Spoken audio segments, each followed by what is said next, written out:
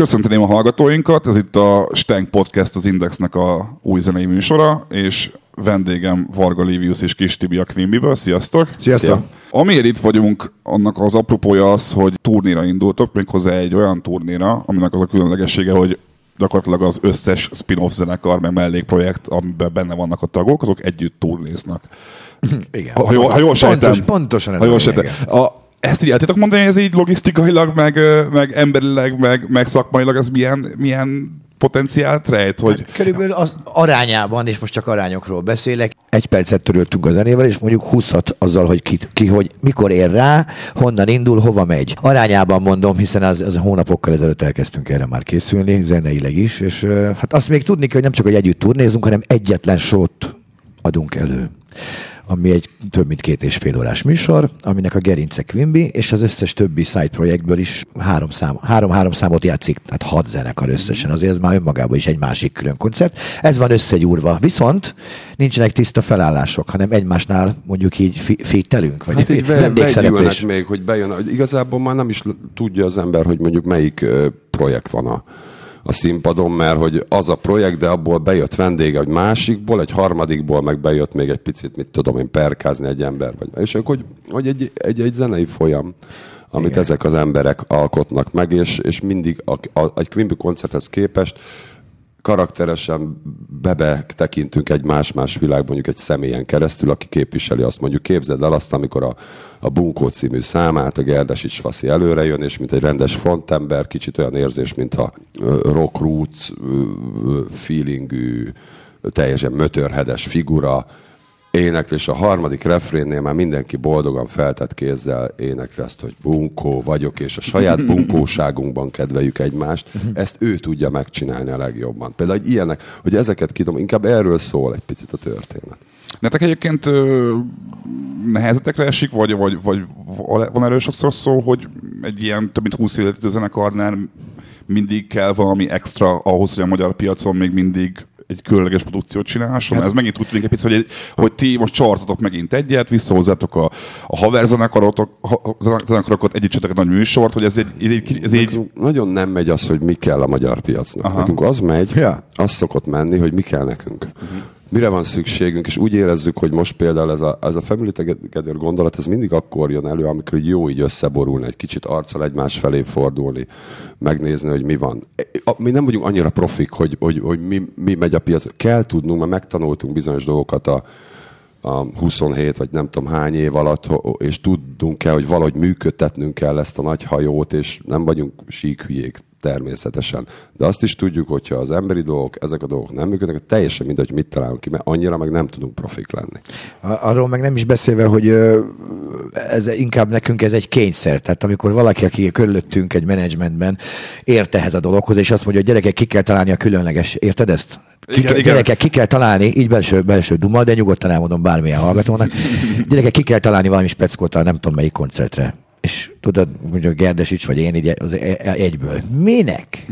Hát ott az lesz a különleges, hogy eljátszunk tök jó számokat, és nagyon jót fogunk bulizni, mert ez hagyományosan elég volt, és akkor belegondolsz, és akkor csináljak egy új számot, mit szeretnének. És azt mondja, nem kell ilyesmi, nem, a speckó, tudod, lehet valami apróság, milyen új zakkó lesz rajta. Tehát a felszínes. Kell valami speckó, de valójában a nyúlfinga is lehet a speckó. Vagyis nem is speckó. Tehát, hogy mi lesz a koncert különlegessége, olyan beszélni azért, hogy járjon a szánk. Ami nekünk igazán speciális, hogy valahogy mindig a kreatív, izgató energiák stenkelik fel a bennünk lévő kedvet a muzsikáláshoz, és ez lehet az emberekkel is kreatív módon, elég bátran bánunk mondjuk az énekeseinkkel, hogy te is énekelj, meg mit tudom én, tehát eleve nálunk van már vagy 3-4 énekes, de egyikünk se az. Tehát egy gombot nem adottak volna azért, hogy éneklésé bárki azt mondja, hogy ez szuper. Most pedig meg már magával, akár már az életművel is tudunk kreatívkodni, mondjuk hozzácsatjuk, mondjuk, hogy jól áll egy cirkuszosokkal összefogunk, vagy mondjuk egy nagy zenekarral, egy komoly zenekarral,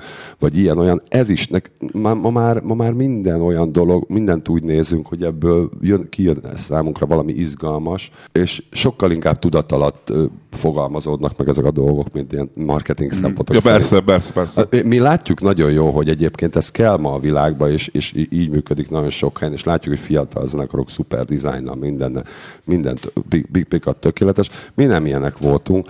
Mi ezt nem tanultuk meg, és most se tudunk már ebbe annyira jók lenni. Valójában ennek a szakmának egy jó része nem is létezett akkor, amikor mi kezdtük. Igen, ezt akartam Tehát is mondani. mi tök update módon csináltuk a dolgainkat, mert akkor az volt az update. Erről-arról lemaradtunk, és az elmúlt mondjuk 5 évben pakoltunk vissza olyan szakemberekkel, akik segítenek nekünk megint update-nek lenni. Igen, ezt akartam mondani, hogy nálatok volt egy ilyen menedzsment stábváltásszerű dolog az elmúlt két évben?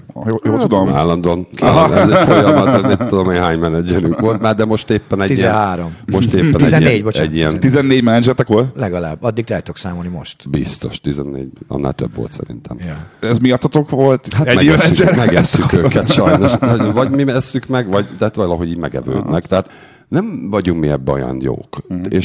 És volt olyan, hogy az volt a baj, hogy valaki túlságosan profi volt. Azt meg azért, mert nem azt mondta, hogy mit tudom én, hogy kínál, mit tudom én, hány ember nem fér be a koncert, hanem srácok, kínál 50 000 forint. Tehát így nem tudom gondolni, de volt, aki így, és akkor volt, aki azért... Hát volt, aki azt mondta, gyerekek, annyira bírlak benneteket, mostantól én egy másik pénzkeresetbe fogok, át kell rendeznem az egész életemet, valamelyik ujjamba bele, hogy harapjak, ti vagytok azok, szóljatok, ha találtatok új embert, én tolom még a szekeret, amíg nem találtok egy másikat, és előre szólt. És akkor elkezdtünk közösen keresni. Tehát segítette a saját váltását, 2 ilyenünk is volt. Szeretnek minket az ex-menedzsereink is, de tényleg az volt, hogy meg nekünk is sokkal egyszerűbb volt úgy megoldani, hogyha valami nem működött, hogy a menedzsert hibáztatjuk, és akkor inkább váltunk egy menedzsmentet. Mint mondjuk egy tagot mondjuk a zenekarban. Vagy mondjuk a zenekar gondolkodik, hogy talán nem, és ezért így nekünk is az így egyszerű volt, hogy kirúgná a menedzsert, és akkor újat. Ha visszagondoltok a kezdetekre, hogy képzeltétek el magatokat, mint amennyi idősek most vagytok? Így kezdtetek el a Quimbit, meg a zenélést? Én úgy, ahogy 15 éve volt. Az mit jelent? Tehát a fiatal felnőttkori vágyaimat, a 20 éves koromban, amit a zenétől vártam, vagy ahogy így összetettem kezemlábban, hogy bárcsak lenne ez és ez, az nem világsztárság volt, hanem az volt, hogy bárcsak én csak simán megélhetnék abból, hogy zenélek, hogy nem kell mellette kocsmában csapolnom, meg ilyesmi. És ez 15 éve kb. Megtörtént. Én azt az állapotot képzeltem el. De ezzel most mind a két oldalt, tehát gyakorlatilag is elmondtam. Néha tudni kimenni külföldre, legyen a gyerekkel ruha, üzemanyag az autóban, ne kelljen mással foglalkoznom, mint a muzsika. Ha akarok, foglalkozzam mással, de hogy ne legyek rákényszerítve. Ne kelljen semmit csinálnom ahhoz, hogy zenélhessek. És ez megtörtént már. Nálunk inkább ilyen víziók voltak, és emlékszem arra, amikor már ilyen jó klubzenekar voltunk, és teltházas, mondjuk 150-200 fős klubkoncerteket csináltuk, tehát nekünk már az is csoda volt, tehát ezzel a zenével azért mi tisztában voltunk azzal, hogy elég marhák vagyunk, meg hogy azért itt sok esetlegesség van, meg kísérlet, meg nem biztos, hogy zeneileg úgy értelmezhető, és megtiszteltetés volt, hogy ennyien eljönnek. Tehát, és akkor az ugyanolyan, én akkor sokkal nagyobb sztárnak éreztem magunkat, mikor ilyen teltházas, izzasztó klubokat csináltunk, mint mondjuk akár egy Sziget nagy színpadon, vagy abba valahogy úgy már belenőttünk, és ott az teljesítjük a feladatot. De hogy maga az érzés, hogy hova jussunk ezzel, az nekünk már megvolt hamar, sőt már akkor túlnőtte az álmainkat, hiszen senkinek nem ez volt, vagy nagyon kevés közöttünk, hogy ez volt a tanult szakmája, és ezért nem voltak olyan elvárásaink, ez nem volt bennünk görcs, hanem őrültünk, és szerettük volna csinálni a víziónkat, inkább az ezzel járó élet, a hangulat, így tudnám megfogni azt, ami megvolt már nagyon hamar. Benne volt ez a friss rendszerváltás utáni hurra optimizmus egy kicsit? Nagyon. Emlékeztek még arra, mert én akkor 3 éves voltam gyakorlatilag, amikor ti elkezdtétek a zenekart. Nekünk meg pont az érettségi volt. Tehát leérettségiztünk, és betört az új világ. És ez együtt külön is szabadságérzetet kap az ember, hát így együtt meg aztán persze. Oly módon jól voltunk lakva a szabadsággal, hogy egyszerre szabadultunk ki ugye a szülői karmok közül, és tulajdonképpen a felnőtt világban, és a rock and roll, azt, hogy elköltöztünk otthonról, és kezdtünk egy zenekart, és azt egy rendszerváltás együtt, tehát ez egy bombasztikus pozitív energia volt, és akkor azok az első 8-10 év szerintem ebben a szellemben úgy el is röppentek. Nem foglalkoztunk mi semmivel, csak azzal, hogy örülünk, hogy szabadok és fiatalok vagyunk, és hajrá. Miért angolul kezdtétek el a zenekart? Ez nekem azért fura, mert hogy én a Quimbybe ilyen kamaszként 14 évesen kapcsoltam be, az már bőven 2000 körül lehetett. És én nekem utólag tudtam csak meg, hogy nektek akkoriban utólag, hogy alapból angol számaitok volt, amely valahol az égszerelmére környékén kapcsoltam be kamaszként. Mi volt a gondolat mögötte, hogy angolul írtok zenét, mert hogy manapság az ilyen indie, meg rock zenekarok Magyarországon angolul írnak dolgokat, de ott egyértelműen azért, mert hogy a műfaj, ahonnan inspirálódnak az ilyen. Viszont a ti zenétek meg ezért egy sokkal komplexebb, nem egy kópiája egy nyugati trendnek, mégis angolul kezdtek el.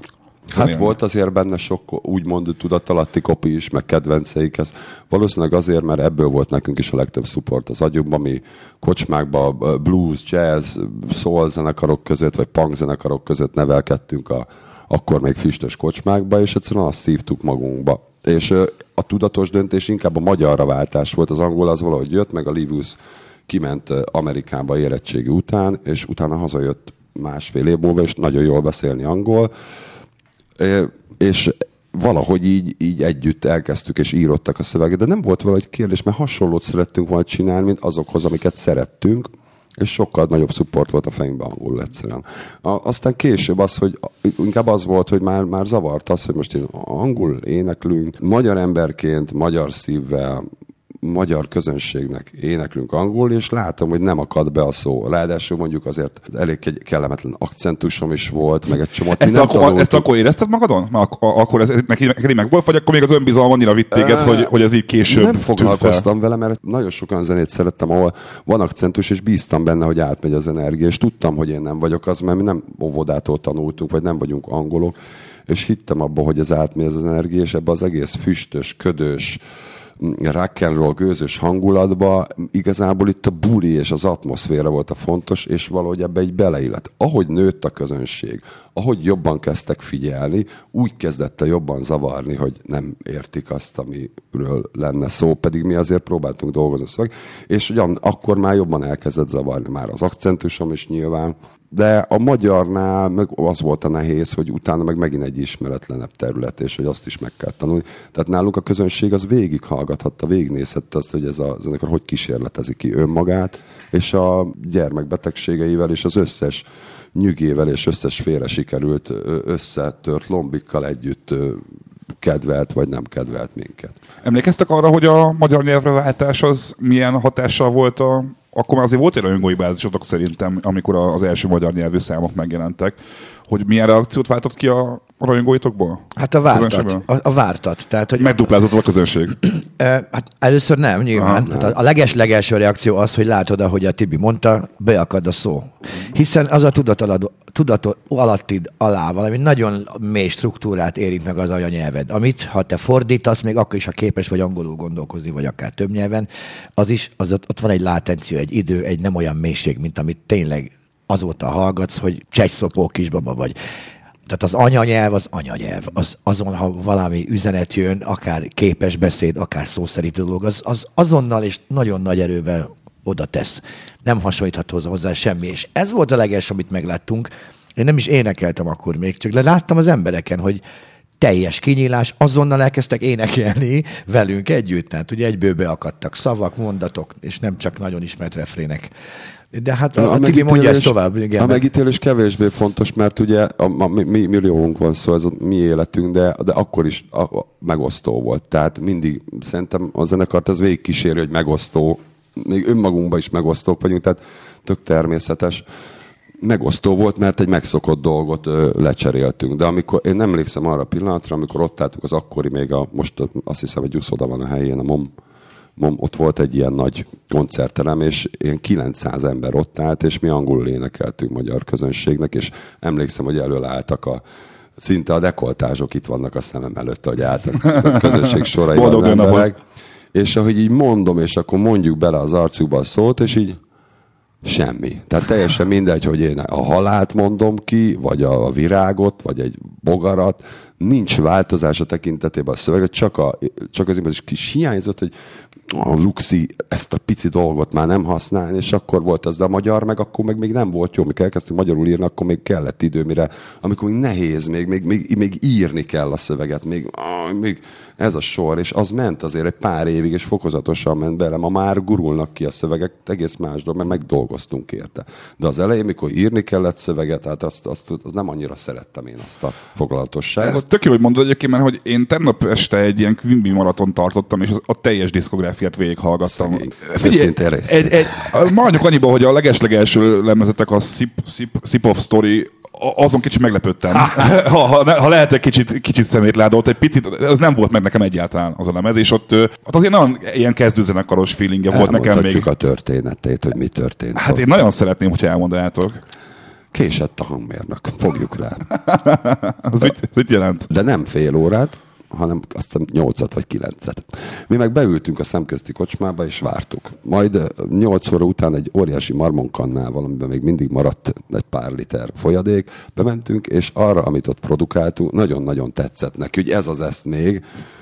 De ugye egy ilyen kizzenekarnak nincs második esélye, fölvettük akkor. Egyébként szerintem a dalok azok... De ne azt kérdezz, hogy hetekig tartott egy. A dalok maguk aranyosak, és vannak köztük jó dalok, de én a saját produkcióm miatt egyáltalán nem tudom meghallgatni. Ez a hörgős, hát nem is tudom... Ezt akartam mondani, ilyen blúzos, ilyen blúzos próbálsz lenni. Ilyen, hogy hívják az hörgős metal zenekaroknak? Mi a stílus az? Hát, amikor ilyen...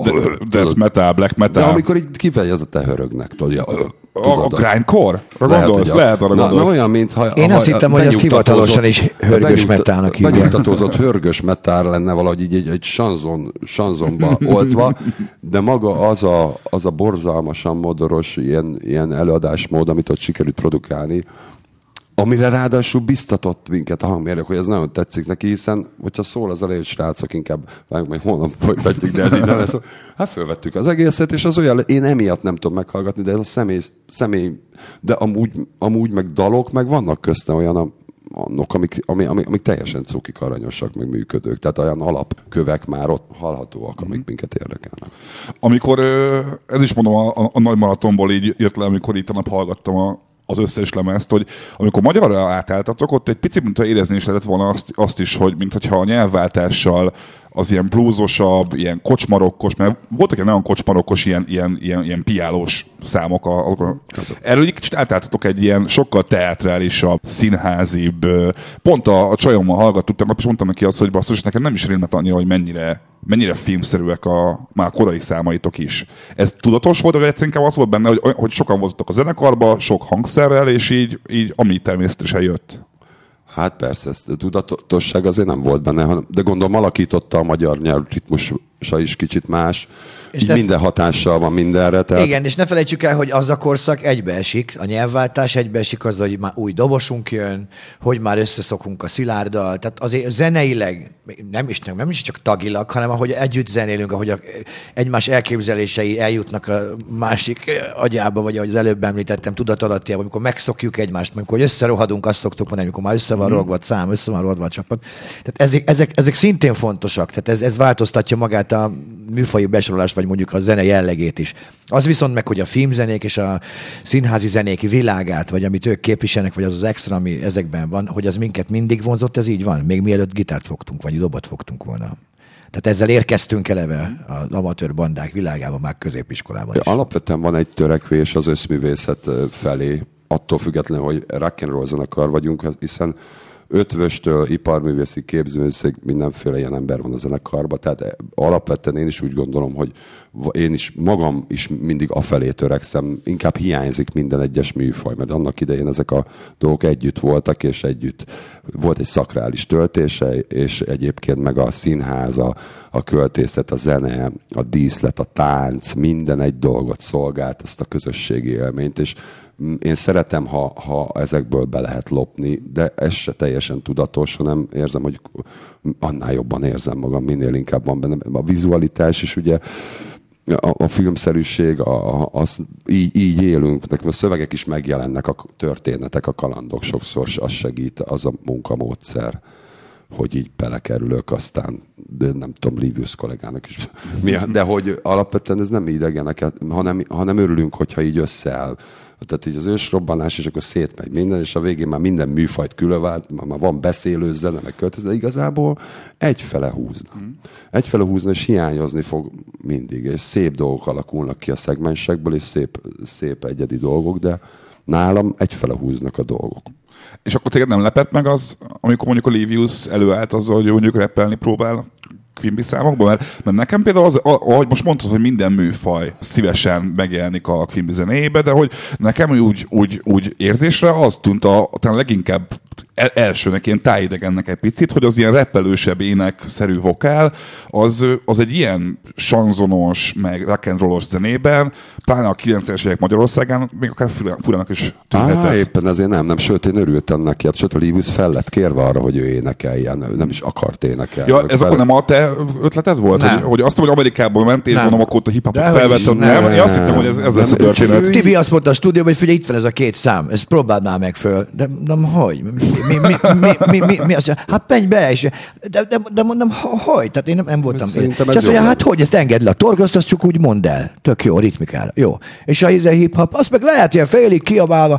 Csak ezzel voltak a Tibi rendezői vagy produceri utasításai, mikor először mikrofon elé álltam, ez az ékszerelmérén volt, ugye? Szegényként úgy gondolkodom. Nekem úgy rémlik, hogy az van egyébként. Van egy paletta. Nekem volt ilyen rock and roll kiabálás számom már a legelején. Amikor feldolgozásokat játszottunk, akkor például ilyen felgyorsított Jimi Hendrix által feldolgozott Elvis Presley nóta. Na, az jól állt. Nekem meg kb. A Jimi Hendrix gitározásának megfelelő. A 4 hangon elnyomtam. Ez a fél punk, fél izé.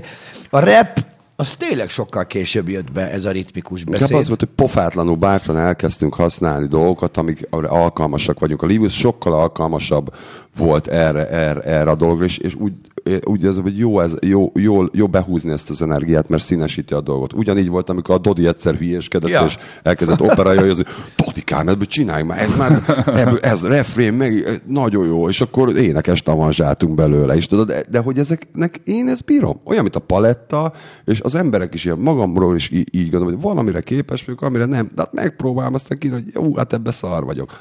Ez talán működik. Az mi volt, amiben szar voltál? Mi az, amire azt mondod, hogy melyik, hogy ez nem neked való, és nem megy? Ami nem a művészet területén van, azok, vagy legalább nem ilyen szociális meg művészet területén, csomó mindenben rossz vagyok, ilyen technikális dolgok, stúdió, tehát hogy mondjam, ezek az ilyen, tehát például egy sima, egyszerű megosztásban is rossz vagyok. Nem nagyon tudok megosztani. Az hogy a megosztás, ezt hogy érted? Hát mondjuk tudod, ilyen Facebook meg ilyenek. Mondom neki, ossza meg, de hiába. Nincs otthon a digitális világban. Bizonyos dolgokra alkalmas, és vannak olyan dolgok is, amit megtanulhatnék, de tudom, hogy már nem fér bele. De azt is tudni kell annyira, hogy ne bénázzunk az életben nagyon. De például én inkább alkalmas voltam ezekre a kicsit líraibb éneklésekre, meg kicsit a punk, még a punkba is, tehát valami nem jó nekem. Dodi kiválóan énekel punk operát, én nem. A Livius sokkal stenkesebben tud rappelni, tehát így a zenét nézzük akkor. De ugye emberileg is van, hogy valamiben jó, de sokkal szeretek vizionálni, tervezni, csinálni ilyen dolgokat, álmodni, valaki meg abban jó, hogy szépen rendbe tartja a dolgokat maga körül. Mondtad azt, hogy az eleinte a dalszövegírás nehéz volt, mikor általában magyarra. Vagyok, most ez ne sorolj, ez kínos lenne. De hogy ez tök érdekes, hogy ezt mondtad, mert szintén, ahogy végighallgattam a lemezt, rengetegszer így megálltam, és a barátnőmmel beszéltünk arról, hogy ez mit jelent? Ez miről szól? És hogy amikor az első ilyen magyar Kiss Tibi szövegek jöttek a zenekarba, Livius, akkor nálatok itt volt olyan, hogy Tibikén segítsél már ezt dekódolni, hogy ez miről szól, vagy akkor te ezt így pitchelted ötletként, hogy van egy koncepció, egy történetem, ez erről szól, vagy ez hogy nézett ki? Mert hogy nekem kamaszként emlékszem a Quimby számokra, mindig azt mondod, hogy ezek tuti a drogról énekelnek. Én tuti, hogy ez azt jelenti, hogy ez tuti valami hasonlat. És hogy így próbáltuk dekódolni a számokat, de hogy pláne a 90-es évek végi lemezeiteknél nagyon nehéz. Így hát az ékszerelmére, meg az előtte lévő két lemezre gondolok. Egy sort, mondjuk, vagy ha mondunk egy sort, például van, hogy lobog a hús a csontokon, lobog a hús a csontokon. Ugye az ember azt gondolná, hogy ez valamilyen, hát ez valami nagyon elvont. Abszolút ezt éreztem annak idején. Ez nem tört. Volt más dolog, ott álltunk a Bércesi Robival az Almási tér előtt, mind a ketten be voltunk trippezve, és mondom a Robikának, hogy te is érzed, hogy lobog a csontot, mint egy vitorla, így lobog a hús a csont, hogy te, igen, és akkor az már egyből megír egy sort, mondjuk, de ez egy reális élmény. Lehet, hogy pszichedéliákkal elért reális élmény, de ugyanakkor ez nem izzadságszagú, ilyen vagy ilyen íróasztal szürreáliát ne várjanak tőlem. Az, amit általában leírok, az általában valahogy megtörténik bennem valami által. De ma már hál' Istennek egyáltalán nem ezektől függ, hogy most mondtam egy olyan példát, mert eléggé pszichedelikus lemez az ékszerelmére, és ott volt egy pár ilyen dolog, ami mondjuk köthető akár kimondottan, ami olyan élmény, amit mondjuk így él át az ember. De hát ezt átélheted meditációval, és ezt átélhet, nagyon sok ilyen élményt lehet szerezni. Így mondjuk egy sor, vagy mondja vagy nem tudom, Livius, neked mi? Én arra emlékszem, hogy ez az bizonyos korszak, vagy egy kicsit másik része a kérdésednek, mert ez egy összetett kérdés volt. Igen, bocsánat. De hogy én a Tibiétben nem tudok úgy beszélni arról. Az, hogy az milyen hatás volt nekem akkor, én azt éreztem, amikor először elkezdett magyarul írni, hogy ez jó vonal, de sok. Nem értem, hogy mi a játék benne. Tehát, hogy egy kétértelmű dolog, aminek mindkét értelme valami, és van benne egy olyan áthallás, ami bemozdít egy külön gondolatra, amit, hogy nem lenne kétértelmű, nem mozdítana be, úgy. De a 3-4 jelentésű, érted, és le sem zárt, oda sem tett vesző, stb. Abból úgy éreztem, hogy ezek új gyakorlatok. Tehát ez gyakorlatozás a dologgal, de még nem a végcél. Valahogy úgy gondoltam, hogy az még nem a végcél volt. Ezt közben is éreztem, ezt mondtam is neki, és törekedett is rá, hogy a következő lemezeken letisztultabb legyen. Magyarán, hogy a versírás és a képszerűség és az elvont dolgok, vagy a többértelműség, az ne sport legyen, hanem egy valami hatás kiváltása. Nem feltétlenül lehet minden egyes embernek pontosan ugyanazt dekódolnia egy félig szürreális szövegből.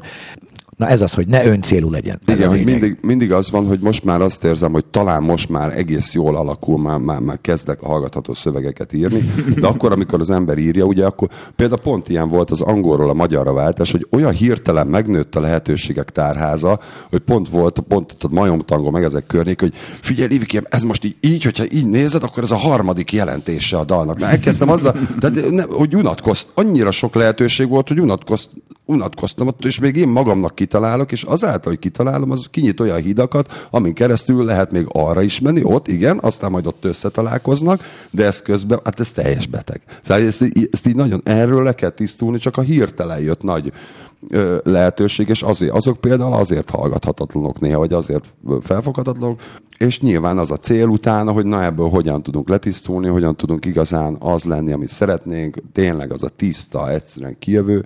Sok útja volt itt a kreativitásnak, nem tudtunk szöveget írni. A közönség előtt tanultunk meg szöveget is írni, meg amennyire tudunk zenélni, meg amennyire tudunk énekelni, és ezek lenyomatai, tehát nem ez ilyen a mi életünk, tehát talán majd most. Ezt akarok kérdezni, vagy nem most. Nem most. Most már jó lesz. Hogy ez a korszak volt egyébként az ilyen éjszakai élet, bulizás, ivás, csajozás szempontjából az ilyen zenítja a ti korszakotoknak? Inkább valaki kérdő, hogy összefügg ez az ilyen bohém, trippezős élet azzal, hogy ezek a lemezek talán a legszürreálisabbak, a legelvontabbak talán az életműtökből? Hát nem, hogy összefügg, hanem szinte ugyanaz. Máshonnan nézve. Tehát az nem lehetett más a zenénk, meg a mondjuk így művészi önkifejezésünk, bár akkoriban ezt a kifejezést nem is használtam szerintem. Nem, hogy közel van hozzá, hanem az egyik a másik az egyik. Igen, nem tudunk máshogy zenélni, mint máshol nem írhatsz, mint amit élsz. Úgyis kilóg a lóláb. Így van.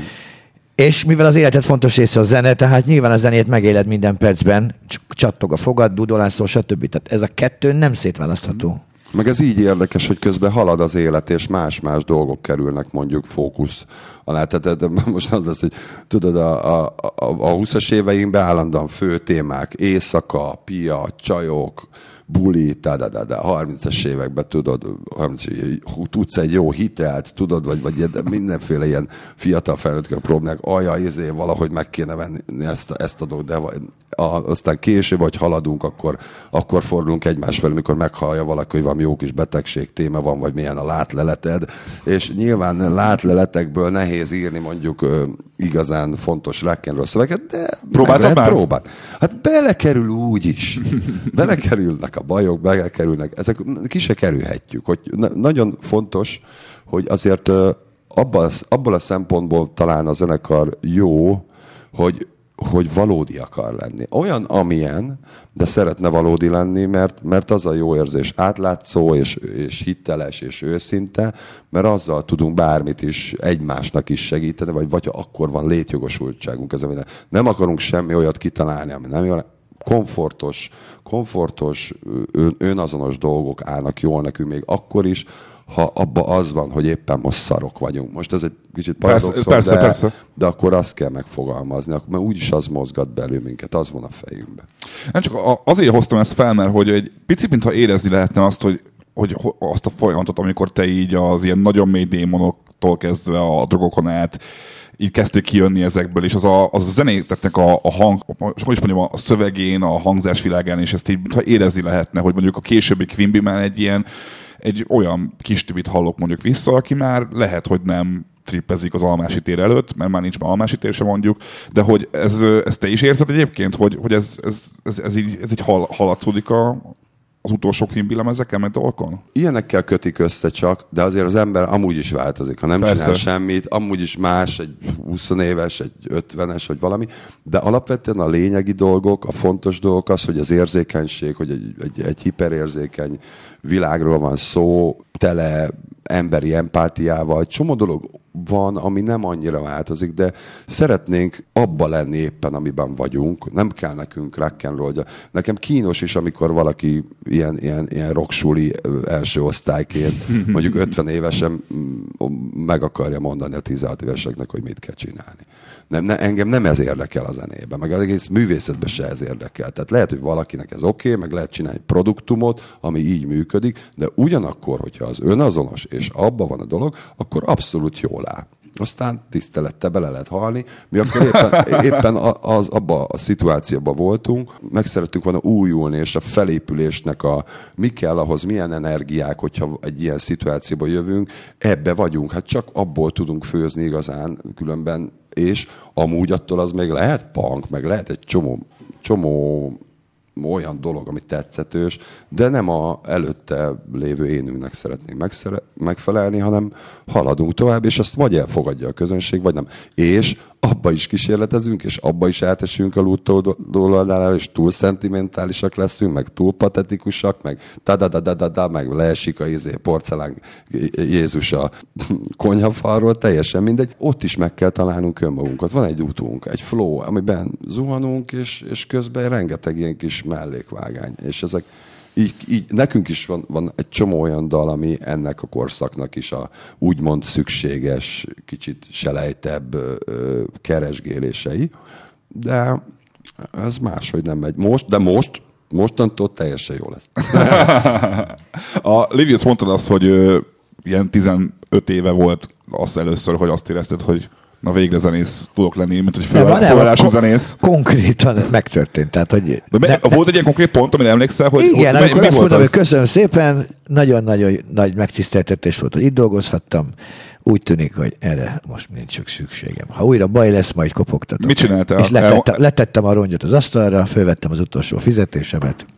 Pultoztál? Pultoztam, ja. Itt Pesten? Aha. Melyik helyen azt? Az utolsó? Az utolsó az A38 volt. Én a nyitóbrigádban voltam.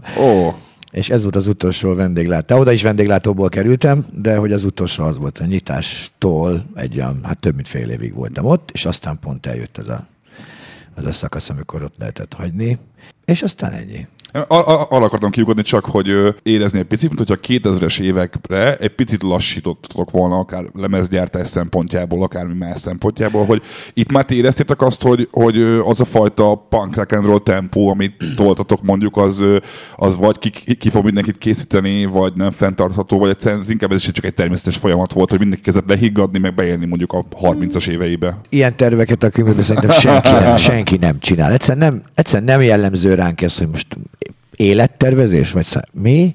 Ez ebben a világban, eleve ugye szokták mondani, hogy meg akarod nevettetni Istent, akkor mesélj neki a terveidről. Tehát az, hogy túl sok változós a világ, meg ez a pörgős rock'n'roll dolog, ezt mindig is tudtuk, hogy ez itt persze lehetnek céljaid, helyes céljaid, és a felé törekszel, és hogyha ez kitartó, akkor előbb-utóbb azok megtörténnek azok a dolgok. Ez nem megszervezett dolog volt, hanem így alakult. 1-2 lemezben mi sosem voltunk az évente egy lemezt, vagy 2 évente egy lemezt. Ha megnézed, azért a legelső lemezeink között is ilyen 2, 3 év, 4 év. 95-99 között csináltatok 4 lemezt 5 év alatt, azért mondjuk az nem egy... Hát de most már sokkal válogatósabb vagyunk, azt nézd meg abból mennyi selejt. De Szerinted selejt? Nem úgy értem, hanem sok olyan dal van, ami akkor, de ami megmarad az időn, ami fönnmarad a rosten, és ráadásul most is tudunk stenkesebb koncerteket csinálni, mint akár egy 90-es évekbeli szétesett, azt se tudjuk, merre vagyunk. Hidd el. Tehát, hogy vannak olyan koncertek, hogy sokkal jobban játszunk. Az nem attól függ, hogy és még megvan az energia. Lehet, hogy kértük haverokat, hogyha tényleg nincs már, akkor szóljanak, de amíg az van, hogy tényleg fel tudjuk gyújtani magunk alatt a padlót, addig ezzel nincsen baj. Az, hogy voltak ilyen belájtosodások, meg az is hozzátartozott, hogy elkezdtek pár számot játszani, például a rádiók, és az addig az ilyen... Androidőre emlékszem, hogy az klipes dal volt. Utána, amikor jött, és állandóan az volt, hogy mindig a leglájtosabb számot vették ki a lemezről, és ugye egy picit torz képet adott, mert ugye amit sugároznak az érában, tehát azt nézni, nem igaz, hogy egyszerűen, ha van rajta 12 szám, ha 17, teljesen mindegy, úgyis a legkonvencionálisabb, ami önmagában egy jó fűszer egy lemezen, vagy egy koncertműsorban, de amikor már negyedjére vettek ki egy olyan dalt, ami hát most ez kicsit ugye eltorzítja ugye a képet nekünk is, hogy és akkor jönnek oda a koncertre a lakossági műsorba az emberek, és akkor csodálkodnak, hogy leszedjük a fejüket. Tehát, hogy mert hogy ők ezt hallott, tehát ez micsoda, tudod, mit tudom én, útra való, most mi pontosan autószer. Nekem az azt akartam mondani, hogy az volt az ilyen, amit te mondasz ebből a szempontból, nekem a leginkább ilyen szembetűnő példa, hogy emlékszem, amikor az, hogy betölt a rádiókba, egyrésztről a csapból is az folyt, másrészt nagyon régóta meg akarom már kérdezni, hogy igaz-e az a legenda, hogy én hozzám úgy jutott el a pletyka, hogy ti egyszer az Oránnal berúgtatok, és fogadtál vele, hogy tudsz olyan dalt írni, mint ő. Én ezt hallottam az aljaiarról, nem tudom, hogy mi igaz ebből, mi nem, de hogy én azt hallottam, hogy te berúgtál egyszer az Oránnal egy hosszú maratoni éjszakán, és fogadtál vele pénzben, hogy tudsz olyan dalt írni, mint ő. Ezt fogadjuk fel. Nem igaz, de ezt én szeretem. Ez jobban tetszik neked? Igen, jobb, mint ez. Semmi nem igaz belőle.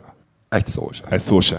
Kár. De sajnálom, mert egyébként akkor hagyjuk meg így, akkor ezt vágjuk ki, és akkor ez lesz a következő, ezt hazudjuk. De igen, tehát sok minden, de például az a fura, hogy mi próbán eljátszuk az ajajajt, vagy mondjuk eljátszuk egy műsoron belül, akkor nagyon jól játszani, akkor egy jó játszható, kellemes, tehát kicsit azért az is, hogy retkesebben játszuk azért, mint azt a számot, mint ahogy a rádió. Valahogy úgy nincs vele bajunk, hogyha így eljátszuk, de így, ha sokat hallom önmagába, akkor egy torz kép. Tehát nyilván ezt is. Ugyanakkor ezek nélkül, a dalok nélkül gyakorlatilag nem is tudtunk volna hosszú távon fönnmaradni, azt hiszem. Hogyha nincs alkalmas, nincs egy Rolling Stonesnak egy NG-je, vagy egy néha kellenek ilyenek, tudod. De direkt akarod a sláger szót használni? Slágerek? Használhatom. Tehát kellenek slágerek. Ezt akartam mondani, igen. De nem tudunk direkt slágert írni, és az ajajaj volt talán az egyetlen olyan dal, aminél érezhető talán egy olyan dolog, hogy itt próbálunk egy picit slágert írni. Mert itt már volt már annyi tudatosság. Az az egyetlen olyan slágerünk, amiben volt annyi, hogy talán ezt így most így meg kéne fogni, mert benne van a sláger lehetősége, mert tudtuk, hogy az azért néha nem kell. De nagyjából ennyi volt össz-vissza. Ez lehet egy zavaró tényező a érzésekben. Mégis a most múlik pontosan lett talán hát arról például egyáltalán nem gondoltuk, hogy sláger lesz. Ez egy aranyos ballada volt ilyen. Nem, Livius annál például nem egyáltalán gondoltuk. Hogy hát nem, igen, mondták, hogy feldolgozta a Csík. És mondom, az melyik is, várjál?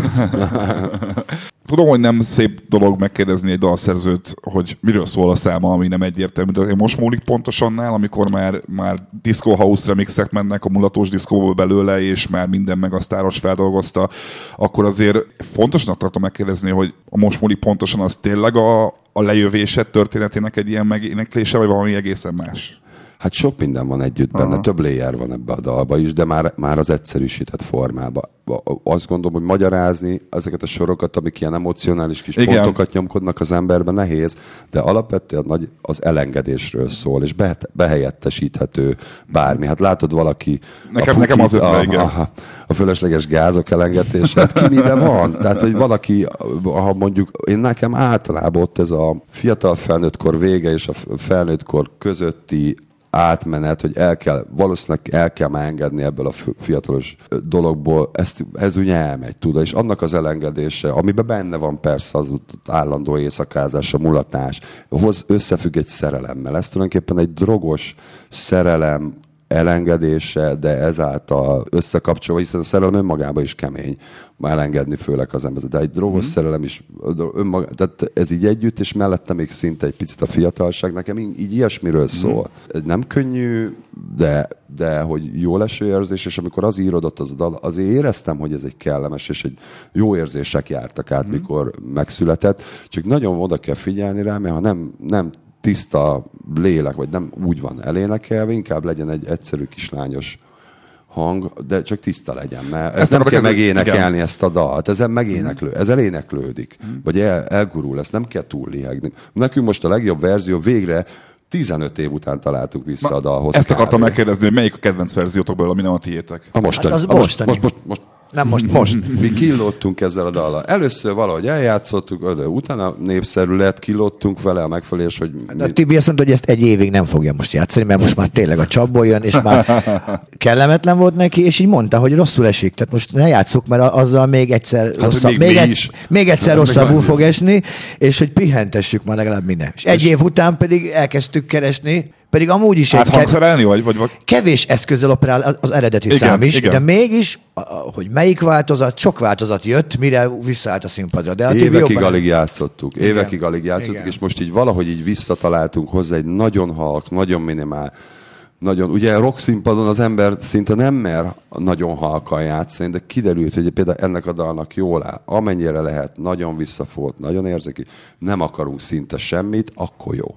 És eleve trió játsza. Ja, és eleve, igen, egy orgonával, most már beszállunk, majd csendesen beszállod. Jó, van benne 2 triangulum, de hogy olyan minimum, igen, minimál, és az érzékenységére. És most szinte így elbeszélve, most sok hosszú idő után újra élvezem én is a zenekar. Amúgy elegetek lett abból, hogy mindenki már ezt dolgozza fel a falu napi tehetségkutatótól a X-faktorig? Nekem nem. Nekem se.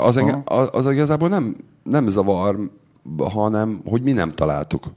Az jobban zavart, hogy mi vesztettük el a dalt, mert annyi minden volt a fülön, minden túl sok volt be a kényszer ettől a daltól, és már így nem akartál már hozzányúlni. De hát a furcsa változatok, amit minden haverod elkezd küldözgetni. Tehát, hogy azért óriási jól szórakoztunk. Nem akarok kiemelni hatalmas vendéglátós duetteket is. Szóval nevek nélkül azért volt egy-két olyan, hogy tehát 2 napig a hatás alatt voltam. Meg vicces ez, hogy most például az apósom volt Ausztráliában, hogy valahol ez egy parkolóba, és gyakorlatilag most múlik pontosan egy konvertibilis valuta.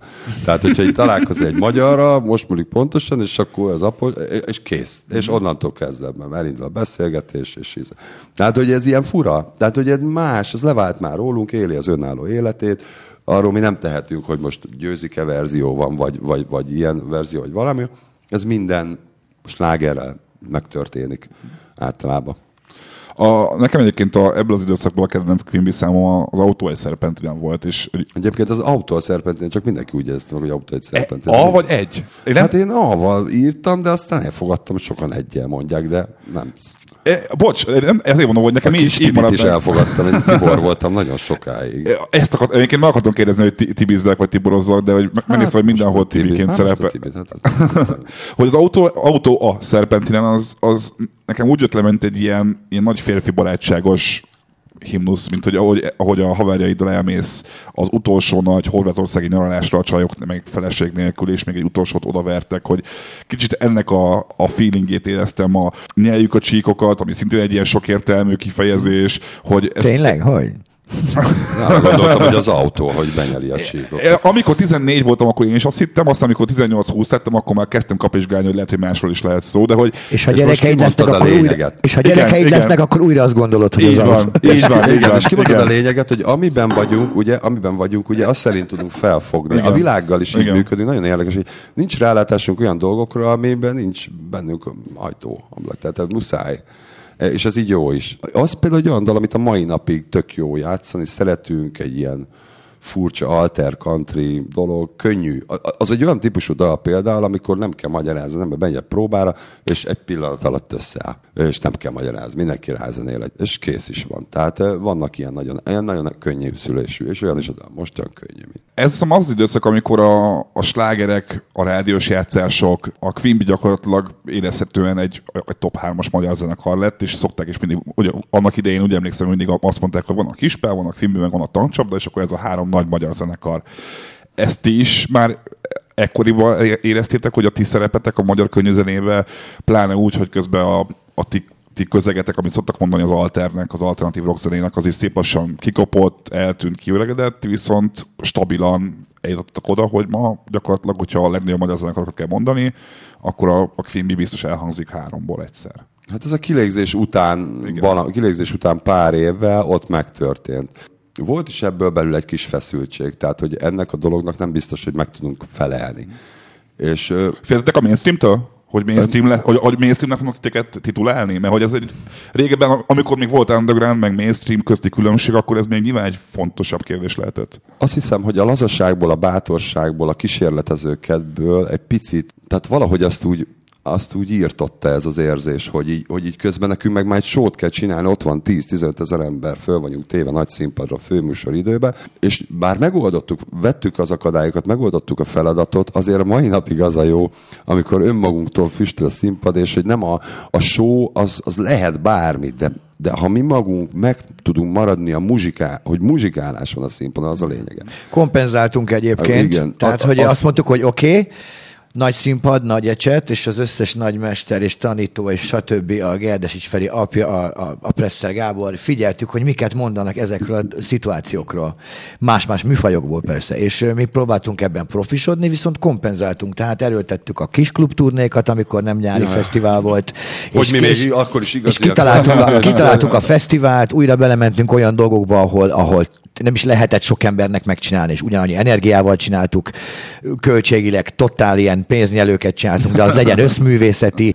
Ez maga, ez jót tett, mert ez viszont frissen tartott minket, mert azt gondoltuk, ha csak az marad, a végén még kiradíroz belőlünk valamit, amit addig a legfontosabbnak tartottuk, és mi van, ha ezt észre se vesszük, tehát volt egy ilyen. Szerintem mostanában az a jó, hogy például pont legutóbb is volt egy-két olyan, hogy már lakossági rendezvény, mert volt az, hogy picit más műsort csinálunk, mondjuk egy lakossági, ahol mondjuk olyan emberek, akik nem rajongók, csak mint 10%-a rajongó, a többi érdeklődő, mint mondjuk egy olyan helyen, ahol mondjuk tudjuk, hogy inkább rajongók, befizetik a belépítés, arra jönnek, mert ma már az a kihívás, hogy mi ettől vagyunk ilyenek, hogy ez egy ilyen szürreális színház, és amikor így hasít a vörös, mit tudom én, és nagy Isten a háttérben még jön egy villám, és hiszünk abba, hogy azt kell megmutatnunk az embereknek, ami leginkább belőlünk szabadon jön, és a mi közös halmazunk, és ma már az a jó, hogy ma már egyáltalán nem akarunk ilyen dolgoknak megfelelni, hanem egy jó energiát, jó műsort szeretnénk, ami hozzánk illik, és gyakorlatilag vesszen, aminek vesznie kell. Úgy elmúlt években azt szerintem látszik a Quimby zenekaron, hogy ez így él, hogy teljesen mindegy, mi nekünk szükségünk van erre, hogy mi magunk önazonosok tudjunk lenni abban a dologban, és úgymond jó értelemben komfortosak, nem abba, amikor elpetyül az ember, hanem hogy itt van a szabadságunk, ezért szeretjük, ezért jöttünk össze annak idején a garázsba muzsikálni, mert egy jó dolog volt együtt. Ide kell mindig visszatalálni, és ez lesz megmutatva az embereknek. De amikor így hirtelen nagyjá válik az ember, úgy nagyobbá, mint számított, és jönnek ezek az elvárások, akkor picit összerezdül, mert egy szokatlan a helyzet, és ez történt velünk, mi kilódtunk azért egy pár évig. Utcán felismertek például titeket, és akkor jöttek oda, hogy akkor még nem volt még szelfizés 2000-es években, de hogy így, ez még azért nem volt? Az a része nem annyira, inkább az, hogy nekünk hogy kell, meg milyen, tehát hogy úgy kéne, nem, inkább ez. Hogy maradjunk, merjünk hülyék lenni, merjünk bárcsak olyanok. Mit tudom, én látom a Dodin, hogy nem úgy szabadul fel, mint az öltözőben, mint előttünk. Én annak örülök, ha színpadon úgy szabadul fel, mint az öltözőben előttünk, de látom, hogy beszorul, meg magamba is érzem néha, hogy ajaj, most itt hát ezzel meg kell küzdenünk. Ez is egy tanulási folyamat. Ez mind úgy emberileg, közösségileg, minden szempontból egy jó tapasztalat. Amúgy is, csak a rock'n'rollon keresztül éljük meg, de máson keresztül is lehet. Ti hogy csináltatok azt, hogy ennyire kevés tagcserével csináltatok végig az eddigi pályafutásotokat? Mert azért egy ilyen méretű, már vállalkozásnak tűnő zenekarnál, bocs, hogyha esetleg csúnya kifejezés, de hogy mégiscsak egy... Dehogy is. Hát nem is lehet más. Hogy ezt hogy csináltatok végig úgy, hogy nem nagyon volt úgy... Javítsatok is, hogy tévedek, így komolyabb tagcserétek, hogy így nem utáljátok már egymást, nem, így hát 20-valahány év után? A tagcserék mind komolyak voltak, meg fájdalmasak. Tehát azért az nem egy könnyű dolog. Egy az elején azért volt. És az elején, igen. Belekényszerülsz, mert amikor még az első lelkesedés tök különböző módon hagyja el az embereket, és akik benn vannak a régiből, azokban megmaradt. Akik jöttek, és azok általában maradtak, és nem igen. Tehát ez az utolsó lehetőség, hogy cserélsz tagot. Tehát és ez már ugye minden egyes tagcseré elején az volt, hogy úristen, ennek meg kell történni, és borzasztóan érzed magad ettől, érted? És sírás meg minden, felnőtt férfiak. Meg ki is hullanak, nem mindenki bírja azt. Tehát... De a búcsú pillanata akkor is, egy könnyes, egy rossz, és magadat utálod, de meg kellett lépni, ő is érzi, de egy kicsit még vitatkozik, de volt, aki meg nem. És hát a Dodi megjött mikor 2000-ben, tehát ez a felállásunk valóban sokkal idősebb, mint az összes többi együtt. Tehát ez tényleg jelent valamit, nem véletlen talán, hogy a Dodi a zárókő, mert hogy ő találta ki ezt a kifejezést, hogy family together. Ő az, aki nagyon imádta azt, amikor bekerült a zenekarba, hogy őt azonnal el volt úgy fogadva, mint hogyha tényleg együtt szalonnáztunk volna egész gyerekkorunkban. Ugyanakkor pedig ő maga nagyon nagy volt abban, hogy ezt még tovább erősítse. Ez annyira tetszett neki, ez a dolog, hogy mondom, még nevet is kitalált rá, és ő állandóan generálja ezt az együtt, ezt a jót, és az is egy nagy dolog, amikor valaki egyszer csak felhívja a figyelmet arra, gyerekek, most történik velük valami nagyon jó. Nem gázsiosztásra gondolok, hanem egy hangulati összeborulás, amikor éppen nem zenélünk, hanem valami nagyon jót dumálunk. Intellektuális, filozofális, vagy akár művészi témáról. Vagy semmire, vagy csak vagy gagyogó viccek. Tök mindegy. Szóval vannak pillanatok, amikre így, és ez most milyen jó, hogy együtt vagyunk. Úgyhogy ez. És talán egyébként ez az, ami megóv minket abból, hogy ne legyünk önmagunk tribute zenekara, és ne csak, hogy mondják, ezt nosztalgiából éljünk. Kétségtelen ez foglalja a teret a teljes művészi szabadságból, szépen lassan, ez az életkorral, meg a zenekari életkorral is jár. Nem vagyunk naívat ebben a tekintetben, de amennyire lehet, mi amazt szeretnénk erősíteni. Szóval, hogy nekünk azért nagyjából megvan már a világunk, és ebben mindenki illeszkedhet, aki jól érzi magát ebbe a közösségbe, és az, ami ő benne van, az be tudja ebbe tenni, ebbe a közösbe. Igazából ezt már elfogadtuk, hiszen az eredendő tagcseréknél nagyon sokszor az volt, hogy iszonyat körülményeket kellett kibírni, tényleg fűtetlen téli, mikrobuszos téli turné. Mikrobusz, zsuk, plató. Tehát, hogy olyan, amik eleve szűrték a muzsikusokat, és itt most nem is beszélnék muzsikus, tehát ez egy olyan állatkert volt, amiben nem élte mindenki túl, és volt olyan, csak egyszerűen kellett egy keresztbefordulás a jeges úton, és másnap már azt mondta a zenész, hogy ő inkább így nem jön. Ez megtörtént? Ilyen is volt. De hogy megijed, vagy...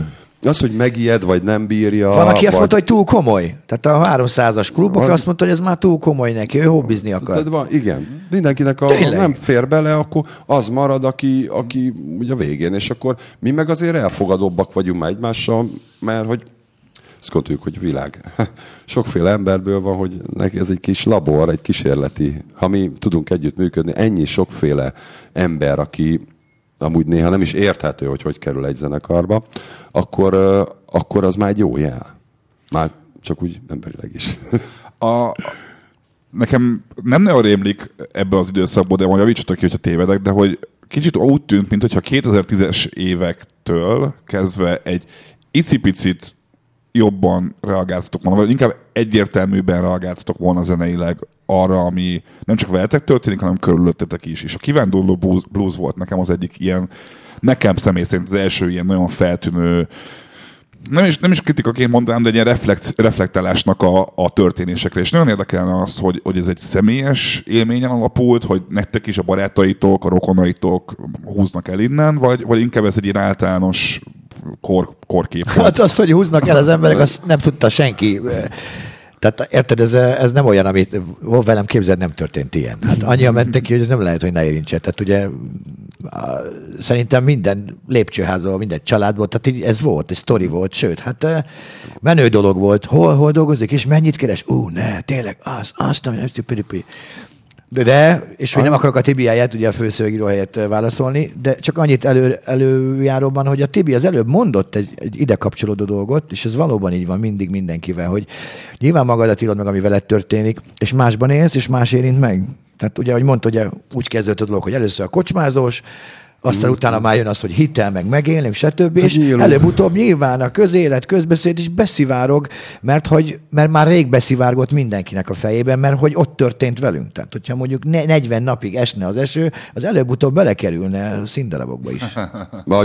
Tehát, hogy nekünk is kinyílt, ugye egy csomó helyen ütköztünk ezekbe azokba a társadalmi valóságokban, amiben ez is van. Nyilván lehet, hogy kevésbé foglalkozik ezzel egy 17 éves, aki Aki éppen Skóciába akar egyetemre menni, mondjuk. Ja, és mellette halálosan szerelmes, akkor abból fog dalt írni. De a kivándorló blues az pont egy olyan dal, ami annak ellenére, hogy ugye szomorú, hogy elmegyünk, és le van írva nagyjából, hogy zajlanak a dolgok, de ha már el kell menni, akkor már drukkoljunk neki. És ez a dolog, hogy gyakorlatilag legyünk ebbe emberségesek, ez soha nem derült ki ebből a dalból, pedig ez nekem szándékoltan benne volt, hogy benne van a refrénben, ennél többet nem tehetek, és hogy ne szoríts meg engem, hanem szoríts nekem. Tehát ez egy két különböző dolog, és mert itt meg ugye mindenért ugye csomószor bántják az embereket azért, ha nem úgy viselkedik, ahogy az elvárt dolog. És közben le van írva, hogy úgy kell a kutyáknak a hús, ahogy a szívnek mélabús dalomokat, tehát ez úgy sodródik bele a beteg dologba ez az ember, hogy aki ezt nem, és akkor azzal is, hogy mi történik Magyarországon, benne van ugye az a tünet is, hogy mi milyen reményekkel álltunk neki ennek a dologgal a 90-es évek elején, vagy a rendszerváltás után. Akartuk a külföldre menni? Mi a remény generációja voltunk. Abszolút. Tehát mi mentünk tele is. voltunk. De széteső autókkal, persze, Jugendhausokban. De nem azért, hogy ott maradjunk, hanem mi nem tehát ma meg mi azért, hogy vissza is jöjjünk, csak hozzunk tapasztalatokat, és az egy baromi normális dolog, hogy emberek elmennek, van világban, körülnéznek, tanulnak, és hazahozzák. Az meg egy szomorú dolog, hogy elmennek, és nem jönnek haza. De ha így van, akkor legalább ne csesztessük már őket még ezért, és amúgy meg ez a helyzet. Itt kéne valamint ezen változtatni. Ebbe is van egy elég nagy adag düh a helyzettel kapcsolatban, de valószínűleg ezek a reményvesztettség első pillanatai, amikor így kezdtük azt elveszteni, hogy itt beválnak azok a dolgok, amiket az illúzióink, amik az idealista kis világunk töredezett össze, azt hiszem már akkor.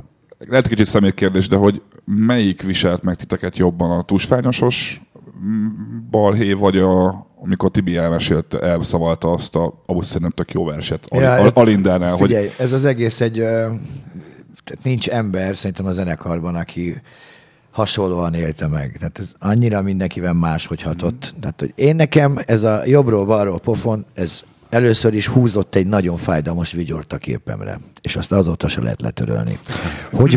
Hogy váltak hozzám közel álló, értelmes, intelligens emberek trollokká? Mindegyik a saját elfogult világnézete szerint mind a két oldalon. A középkori bigott vallásos, vagy nagyon ostoba, ilyesmik jutottak eszembe, de közben látom bennük a lelket, tehát már nem is haragszom rájuk, de akkor olyan volt, mint a földön vagyok, és belém rúgsz. Miért? És te? To me Philip Brutus. Tudod? Saját ismerőseid között is voltak, akik megváltak emiatt? Utána fölkért arra az ő sójába konferálni, de szórta a vért meg a minden váladékot ránk, és véleményvezér. És a másik oldalról meg a másik esetben kaptuk meg. Fú, de örülök, hogy mind a kettő megvolt, mert így komolyan érzem. Tehát két oldalról kaptunk pofont, ki vagyunk egyensúlyozva. Igaz, hogy nem olyan, mint a mindkét zsebünkben lenne egy sör, de a pofon is egyensúly. Engem mind a kettő megviselt, mind a kettőt manipulációnak és igazságtalan. Az zavart legjobban benne, hogy minket használnak fel arra, hogy emberek veszekedjenek. Mert ha azt mondják, hogy figyelj, ez egy ilyen dolog, vagy valami, és azt tudjuk mondani, oké. De hogy amikor azt látod, hogy ilyen több száz, több ezer ember egymással veszekszik, és egymásra ugrik, tehát akkor nyilván úgy érzed, hogy te lettél a gyújtópont. Ugye te is pacifista vagy, Livikém, ugye? Olyan embernek, aki nem ezek lennének a cél. Persze harcolunk, meg küzdünk az igazunkért sokszor, de alapvetően, hogy mi ugrasszunk össze embereket, és ráadásul tényleg a saját általunk tisztelt, értelmes emberek is baromságokat beszélnek, meg nem tudják, hogy mi van, nem tudod egyenként megmondani, akkor vesztettem el ezt a hitemet, hogy mondjuk az értelmes embert esetleg nem lehet. Ha úgyis azt fogja mindenki meghallani, ami az önmaga világát igazolja, és az összes többi haszontalan számára, ha ő ezt akarja, ha ő muníciónak, és akkor kezdték el ezt, hogy muníciónak kezdték el használni egy zenekarnak az energiát. És nem csak minket. És sok művészt elvittek. Először szimpatikus, és ott találta magát valahol, ahol nem akar, nem készült. Most jó, mindenki a saját világát maga alakítja, de néha ez egy óriási ellenszés. Gondold meg, minden szeretetet, hogy le tud nyomni ez a gyűlölet. Tehát, hogy elképesztő, hogy szerettek valamit, és hirtelen sokkal fontosabb lesz, hogy az árnyéka rávetült valakinek, akit ő szívből gyűlöl. Tehát, hogy az a gyűlölet a legfontosabb az életében, ami legyőz minden egyéb szeretetet. Ide ne jussunk el, emberek. Viszont azt gondolom, hogy ki is hívtuk magunk ellen a sorsot, ez is volt az utunk, ugye, és ezt meg is kellett élnünk.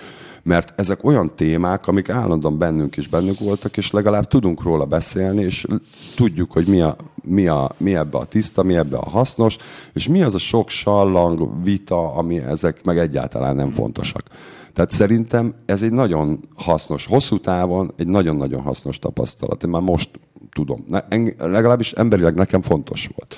Csak azért, hogy én emlékszem, hogy meg is néztem, hogy pont én írtam annak idején az Indexen azt a cikket a tusványossal kapcsolatban, és emlékszem, hogy 2 dolgot is beleraktam, hogy 12-ben és 14-ben is felléptetek tusványoson, és akkor senkit nem zavart, és akkor senki nem rinyált meg szöveget. A másik az, hogy kaptam egy olvasói levelet egy erdélyi fiatal sráctól, hogy miért kell azt írni, hogy Fideszes fesztivál, ez egy erdélyi fesztivál, ahol az egyetlen fesztivál az erdélyeknek, ahol tudnak magyar zenekarokat nézni.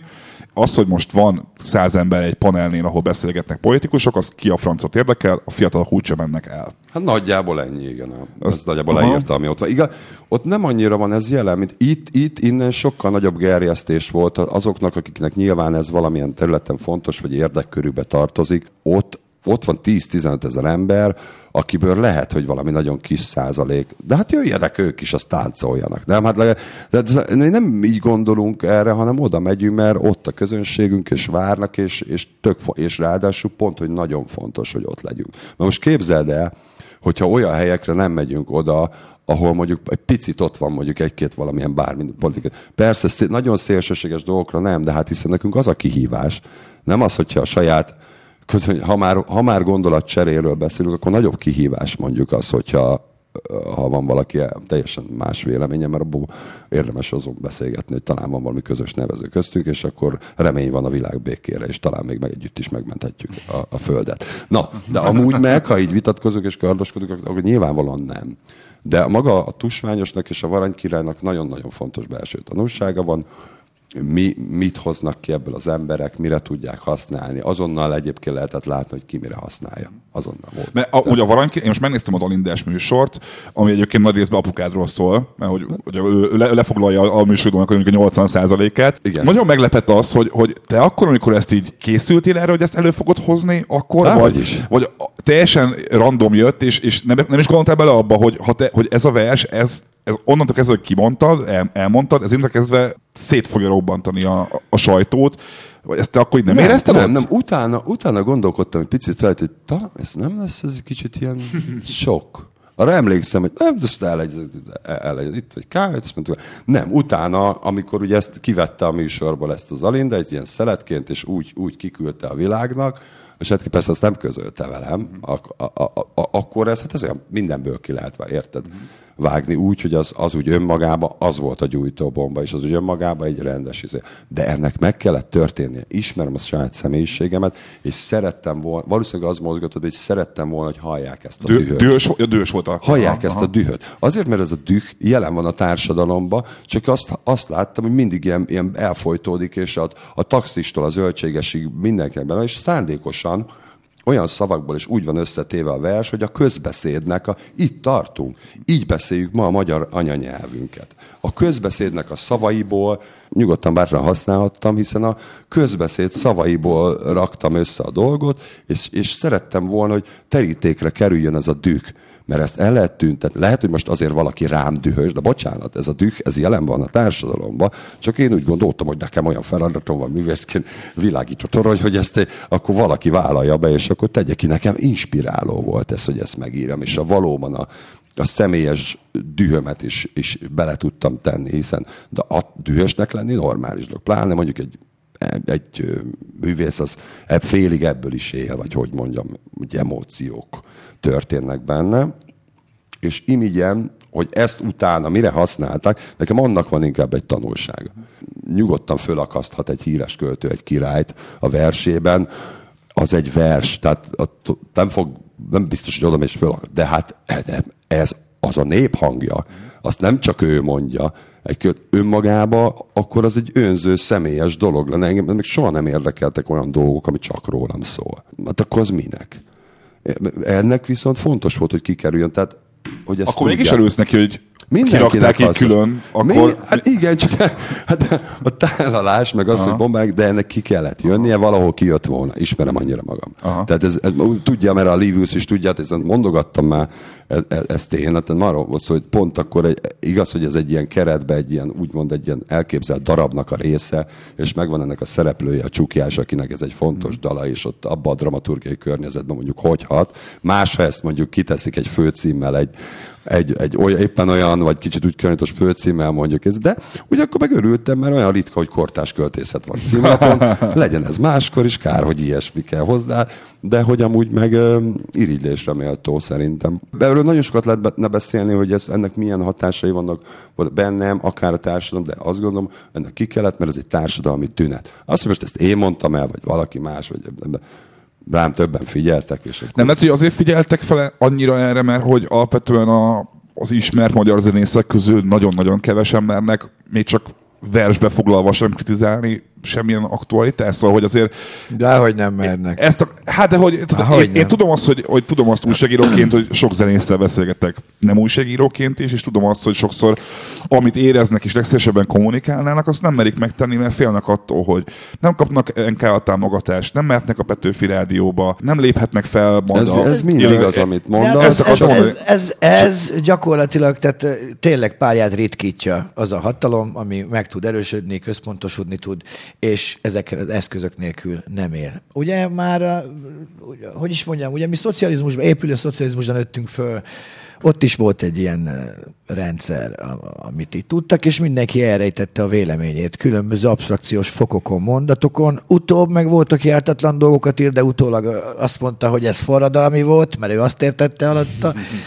Ezt így elemezgetni, főleg ezzel a nagyon politikai rálátással, kicsit félek, hogy most itt az elején is, hogy átmegy egy ilyen, mi vagyunk a véleménymondók politikailag, hát, de lehetsz az, de mi nem igen. De nem. A művészet szinten oké, de ha még a művészetet elkezded magyarázni, meg oda teszed, akkor most végül is te már akkor újságíró is vagy félig, meg még politológus is vagy, meg mellette persze zenész, de valaki nem értené a művészetet, akkor elmondom részletesen, mint egy publicista. Az egésztől nekem olyan, hát nem tudom, olyan... Én azt gondolom, másnak a feladata ez. Én azt gondolom, hogy nincs olyan dolog, ami emberi és nem hasznos, hogyha az jó helyről jön, és valóban, és ha kirakjuk ezeket a szaros batyut az asztalra, és akár kirakjuk a dühöt, mindenkinek, ez a kormánynak és az államnak is mindenkinek fontos egy aranykirály. Érted? Érted, mit? Én ebben hiszek, hogy én ezzel segítek. Érted? Mind a két oldalnak? Így értem? Mindenkinek segítek. Én ebbe legalábbis az bennem a pillanatnyilag rövid távon, nem, mert akkor ez nekik rossz, most egy híres ember, de hosszú távon biztos vagyok benne, hogy jó a dolog. Ez engem segít. Tehát... Azért olvastam tőled egy interjút, ahol azt mondtad, hogy te azért olyan dühös voltál, hogy amikor ez a valamikirás dolgot így felkapták, hogy egyszerűen kiordítottad volna a világ felé, hogy mi a problémát ez az egésszel. A tusványosnál is nagyon dühös voltam, de meg tudok nyugodni. Tehát nem tehát az tart egy darabig, az lecsendesül, és hát ne hülyeskedj, hát azért hogy elég jól belénk haraptak, szétszedtek, olyanokat mondtak rólunk, ami egyes semmi köze az igazság. Polgármester Dunajvárosban az mennyire volt nektek öven aluli ütés a Dunajvárosi polgármesternek a beszólása? Hát szerintem jobb lett volna, ha csöndbe maradt. Szerintem magának ártott ezzel a dologgal. Tehát most mit csináljuk? Én sajnálom dolgot, de hát mi most ott nem vagyunk nagyon kívánatosak. De nem volt nektek egy öven aluli ütés, hogy pont ahonnan jöttök, azért hát nem tudom hány ismert zenekar van Dunajvárosban. Dehogy nem, de most miért rúgtak belénk? Tehát most gondold végig. És ráadásul egy olyan dologgal, amit mi ott hagytunk értéket, na mindegy, szóval hagyjuk ezt az egészet, tehát katasztrófa. Tehát nem szeretnék lemenni erre a szintre, mert akkor tényleg mi változunk aranykirályokkal.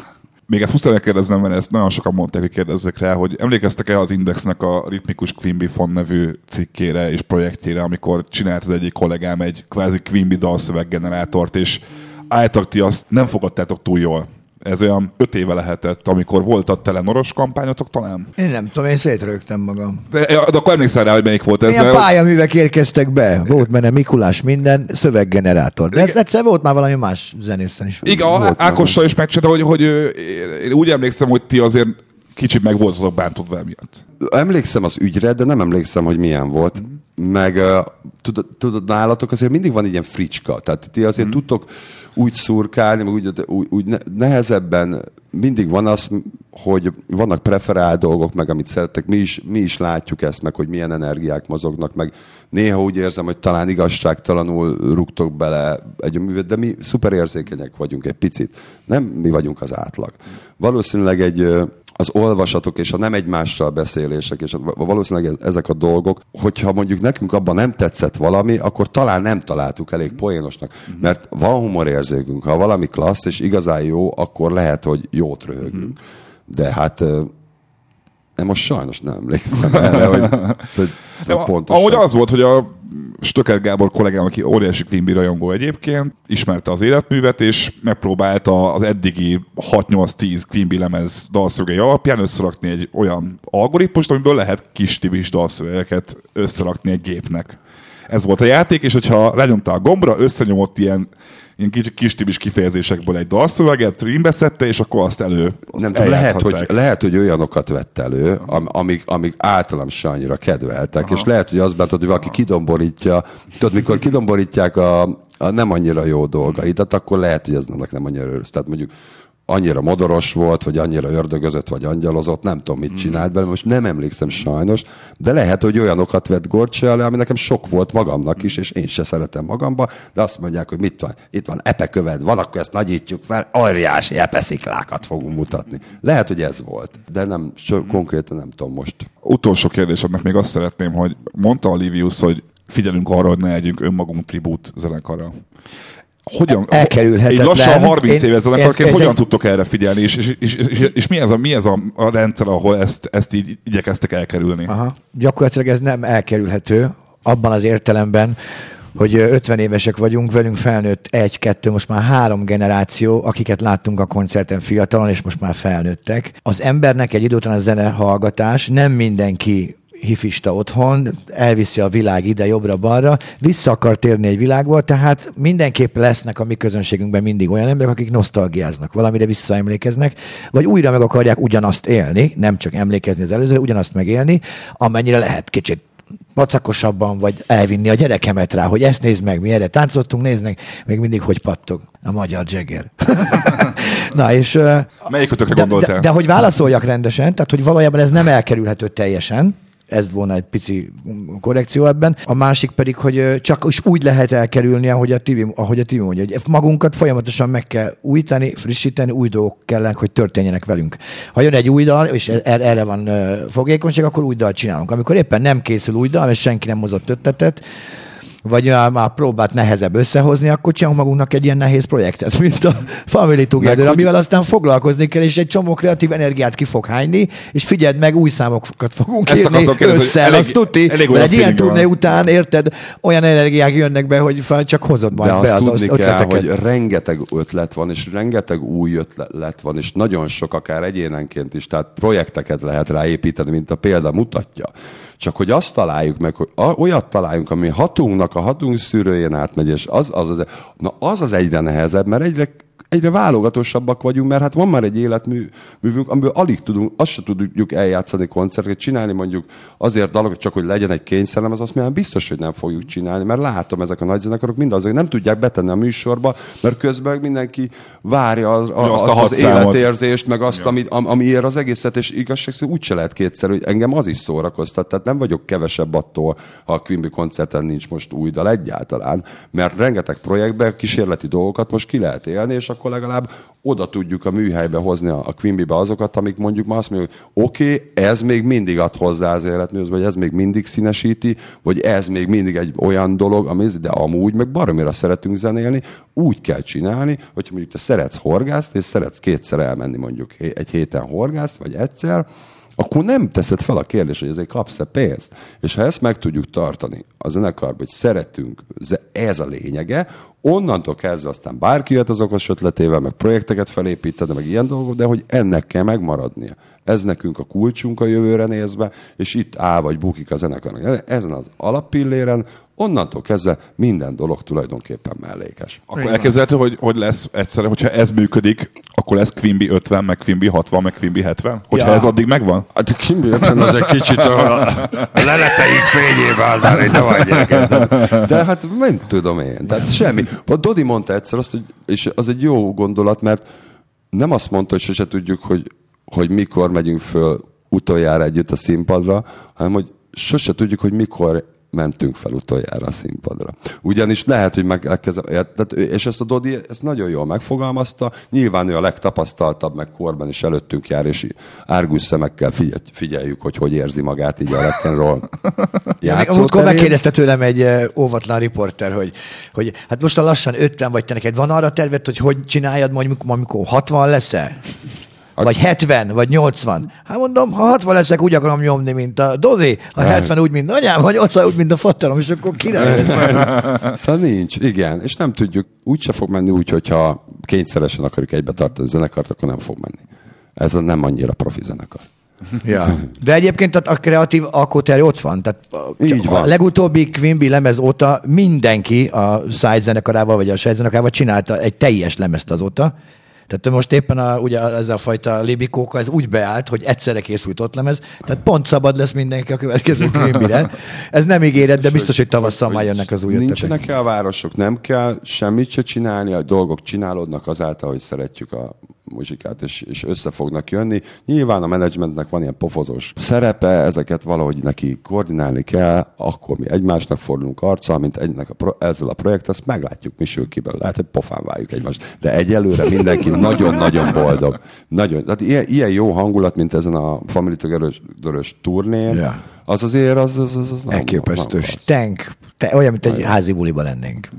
És a zenél, hogy a Tibi mondta, a zenészek egyfolytában áramlanak. Tehát ez a Family Together, ez látható is. Minden szám között itt mennek le a zenészek, ott jönnek föl. Ez most miért annál a hangszernél volt az előbb másik hangszer? Ez most melyik projekt? Hát legalább 3-ból tudok benne embereket. Beszélgethetne a közönség ott, de van is, akinek ez így lejön. De a legtöbb ember, most ez melyik? Megint Quimby. Ez mi? Kutya? Talán kutya? Nem. De akkor mit keres ott nagyon izgalmas. Az egész olyan lüktetős, nem lehet megszokni. Igen, és de amúgy is a Quimby koncertek is olyanok, például nyári hogyha olyanok van, hogy jót kap el az ember, hogy jót látsz véletlenül, mert általában azért már közepesnél szarabbat nem nagyon szoktunk csinálni, mert élvezzük. Ha az nincs meg, akkor azt keresi mindenki, hogy mi a francia, miért nem hallom úgy, miért nem, ez a természetes. Nem akarunk sót csinálni. A muzsikája játszunk, és el szeretnénk hinni, hogy az fog tetszeni az embereknek is, hogyha mi meg tudjuk itt teremteni a zenét. És azt nem lehet kész, ez sosincs kész, mindig minden egyes hangot meg kell gyártani, és ezért például amikor mondják, hogy nem unalmas, mindig ugyanaz. Bizonyos számoknál lehet, hogy néha meg félretenni, de amúgy meg, most milyen lesz? Sose, hát én ott állok, azt tudom, kétszer nem ugyanolyan. Nincs kész a következő hang, hanem a flow-t kell kapni, és ha megvan a flow, akkor azt se tudod, hogy milyen dalt játszol úgyis. Akkor csak így a világ nagy dalát játszod valamilyen fényszögből. Ennyi. Akkor utolsó utáni kérdésként, most melyik a kedvenc, mit szeretsz most a legjobban játszani a Quimby-től? És majd Livius, mert tőled is megkérdezném ezt. Szóval... Azért nehéz. Mondom, van, amelyik koncerten ez sikerül úgy jól, van, amikor az. Van, amikor a vörös, van, amikor a fekete lámúr. Most például körülbelül őszintén elmondom, hogy Quimbyvel mondjuk 10-valahány év után szeretem énekelni a Most múlikot újra először. Azért ezt emeltem ki, mert ez az utóbbi időben egyáltalán nem volt. Amúgy meg sok ráker füstöl a padló, Livius kimegy, leszek ma én a tiéd, mondjuk megtekerem a gitárt. Nem a dal miatt, az energia miatt, a hangulat miatt, amit okoz. Neked, Livius? Szintén változik, ezen a héten a Nice Day. Meg a múlt héten. Miért? Tehát, mert most a Family-ben van újabb mini energiák kerültek bele, és amúgy is rajongója vagyok a Dodi Punk ügyeinek, oké, a jazz dolgainak is, de hogy nagy dolog mögött áll, mikor ő énekel. Tehát az elképesztő, az elképesztő érzés. Nagyon jó érzés. Akkor még egyet mondok én is, mert például az Aranyakkord kis projektemmel nagyon szeretem most a Family Together turnéban nyomni, amikor a Livius kahonozik, mert segít nekünk kahonozni, Világgá megyek című dalt. Ami egy nagyon jó. Új. Azt le fogom csekkolni akkor majd. Nincs, nem tudod. Tehát az a helyzet, hogy még rejtve van, még csak április környékén jönnek ki ezek a dalok. Jó, az még nem is jelent meg akkor jó, hogy nem még mondom, hogy ez csak a Family Together turnéban lehet látni. Egyébként abból málig van vissza, tehát hogy ugye már túl vagyunk 3-an, ez egy hatállomásos dolog, ennyi. És egyszer. De akkor mondok olyat, amit lehet látni, mondjuk a Pain, az azért mondom el ezt, mert megcsináltuk úgy, hogy ilyen rabszolga groove-ja van, és a közönséggel groove-oltatjuk meg. És az egy nagyon klassz élmény, ha akusztikailag olyan dolog, hogy tényleg be tudod injektálni a közönséget, mondjuk ott egyszerre több száz ember tapossa a padlót, és megjön ez a rabszolga groove, az azért flash. Ha beton a padló, akkor kicsit szarabul szól. De alapvetően most a Quimbyről szóval nekem most inkább az, hogy a most múlik, most működik hosszú idő után. Azt hiszem, hogy a zenekarnak is, úgyhogy ez nagy élmény. Szuper. Nagyon szépen köszönöm, és bocs, hogy elhúzódott egy kicsit. Köszönöm, hogy itt voltatok, köszönöm Varga Liviusnak és Kiss Tibinek, hogy eljöttek. Hallgassatok minket legközelebb is, és köszi mindenkinek. Köszönjük, itt lehetünk. Sziasztok. Köszönjük szépen, ciao. Couldn't say no, cause my knees were still bleeding, but now the song came up, but I guess that I'm leaving, but I don't know how to open the door, cause you saw me before when we raised such